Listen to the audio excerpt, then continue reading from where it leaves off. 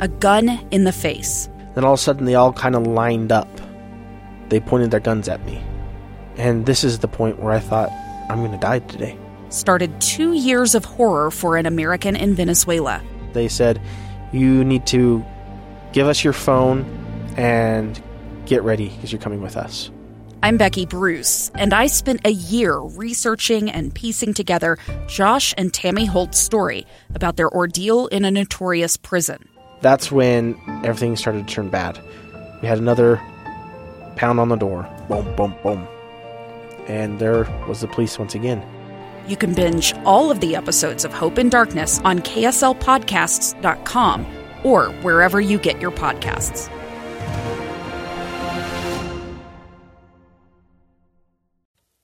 Inside Sources with Boyd Matheson. Throughout the pandemic, we all put our faith and trust in this nation's healthcare workers. We labeled them essential workers and called them heroes for their efforts on the front lines of the pandemic. But at the end of 2022 and now into 2023, we're seeing some troubling trends. We're seeing nurses strike, most recently, 2 major hospitals in New York City. So what happened? What's going on? What comes next? Really pleased to have joining us from the Washington Post, Jacob Bogage, who writes about business and technology for the Post. He had a great piece on this. 7,000 New York City nurses continue to strike over staffing levels. Jacob, welcome to the program, and just give us a sense of what's happening. Yeah, thanks for having me. You did a really great rundown there. We're looking at 2 major hospital systems in New York where nurses have been asking for more money, for retention of their health benefits, but most crucially, more nurses, increase the staffing complement. They say that the ratio of nurses to patients have gotten dangerously too high, and that they just don't have the resources to do their jobs. And they're on the street picketing in front of these hospitals because fewer nurses means worse healthcare outcomes for patients.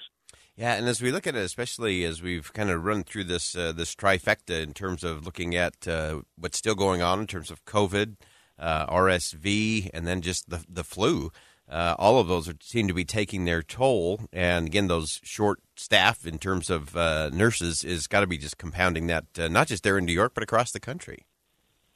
Yeah, and especially when we look at COVID, I mean, the pandemic is not over. And there's a new variant that's emerging out of the Northeast, XBB 1.5, which is an offshoot of the Omicron variant that absolutely walloped this country around the holiday season, after the holiday season this time last year. And so, you're taking nurses out of hospitals right now, right when a lot of parts of this country are bracing for a potential another wave of COVID. And so as you look at it, let's stick with New York for just a second before we go a little broader in terms of some of the impact. As we look at this current strike, how is that playing out? I know the governor's weighed in a little bit. You've got some people, saying this is strike is a reckless thing. Where are we in the negotiation? What does it look like? We're moving slowly. So, the governor of New York, Kathy Hochul, had suggested the 2 sides go to binding arbitration. The union representing the nurses rejected that. The mayor of New York, Eric Adams, said that, stay at the negotiating table. Do not get up. Don't leave. If you're going to strike, but keep working. The union got up and left anyway. We're talking about 2 hospital systems here. At one of them, they're back at the negotiating table. Today, they were there yesterday. I'm being told they're moving closer and closer to working out a deal, but they're not there yet. At the other one, still no bargaining session set. The main sticking point here is not just the concept of hiring more nurses, but in a state like California, there's actually mandatory nurse-to-patient ratios. And if you violate those ratios, a healthcare facility can be fined up to $30,000 per day for violating those ratios. The union wants to encode something like that into its labor agreement just to provide some teeth and incentive for these hospitals to hire more nurses. And obviously the hospitals don't want to go along with that. And so that's kind of where we're stuck right now. Oh, that's fascinating. And obviously everyone is interested in patient safety. But I think the one thing that we all can recognize is that all of these healthcare workers have just got to be exhausted. I think most of us were spent and exhausted coming out of the pandemic. But I think we have to imagine dealing with that on a day-to-day basis and then coming out of it, but not really. Most of the rest of the world thinks life is good and moving on. But healthcare professionals continue to deal with that day in, day out, plus all of the usual things that go on. There's got to be just a weariness amongst nurses in particular that has got to be a struggle in terms of how do you actually negotiate to the, as you mentioned, the right levels of patient to nurse and things like time off and pay and all of that. That is a pretty complex calculation to be made. It's the story of an American held in a dark Venezuelan prison. Then all of a sudden they all kind of lined up. They pointed their guns at me.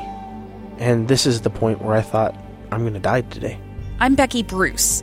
I spent a year working on Hope in Darkness, which now has more than 2 million downloads. Find it on kslpodcast.com or wherever you listen to podcasts.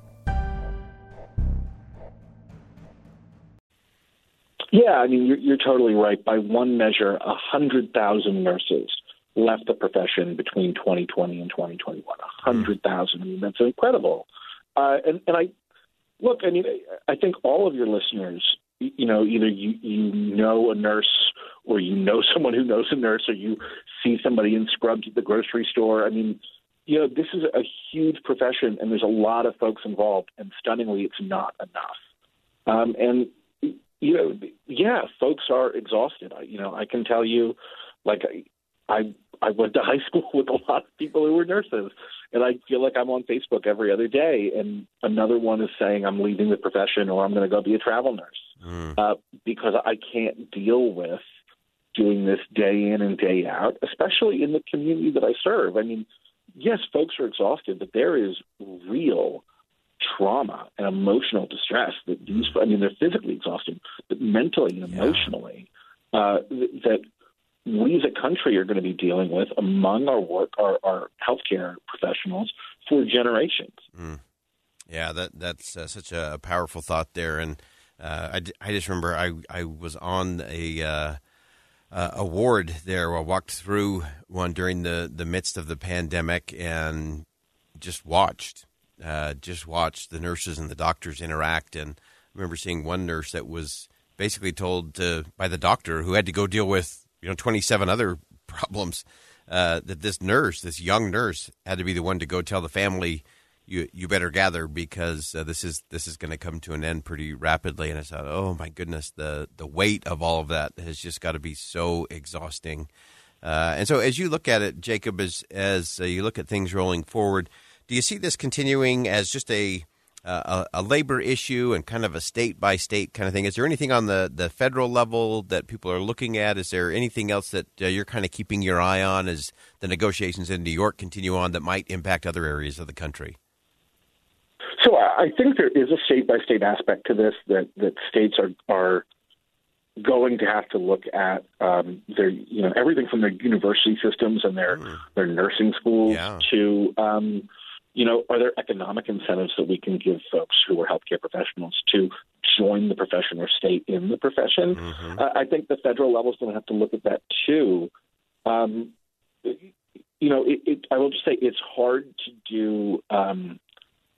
It's hard to enact policy that is about health and wellness and encouraging positive outcomes rather than reacting to certain symptoms when you can't stabilize your workforce. And I think that's kind of the rock and the hard place that this profession finds itself in right now. Yeah, great insight. Jacob Bogage writes about business and technology for the Washington Post. This is a really fascinating piece on 7,000 New York City nurses continue to strike, and it is going to have impact not just there in New York. This will play out across the country and impact all of us and those that we love. Jacob, thanks so much for joining us today. Great insight.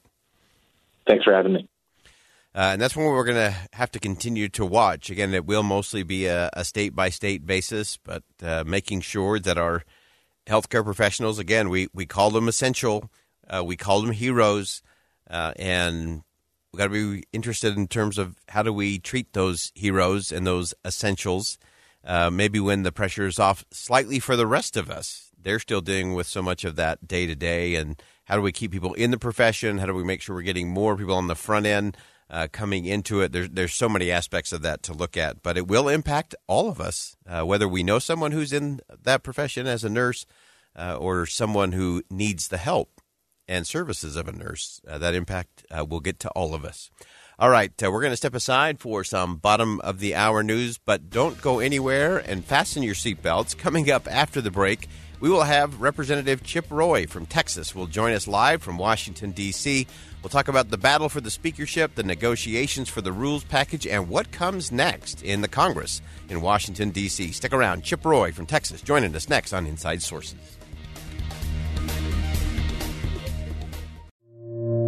Two friends taking pictures of the rising full moon on a summer night. Two teenage kids doing what teenage kids do. When a stranger with a gun and a death wish changed everything. It was violent, it was senseless, and I will never understand it, I will never accept it. I'm Amy Donaldson, and unfortunately, we're all too familiar with stories about how violence shatters lives. But what we rarely see is how they are rebuilt. In a new podcast, The Letter, we relive tragedy, but only so we can hear the rest of the story. The struggle to reclaim lives, the realities of grief, and the possibilities of forgiveness. I believe in miracles. Sometimes I thought, there are no miracles. Yeah, there are, and this is a big one. Follow The Letter at theletterpodcast.com or wherever you get your podcasts.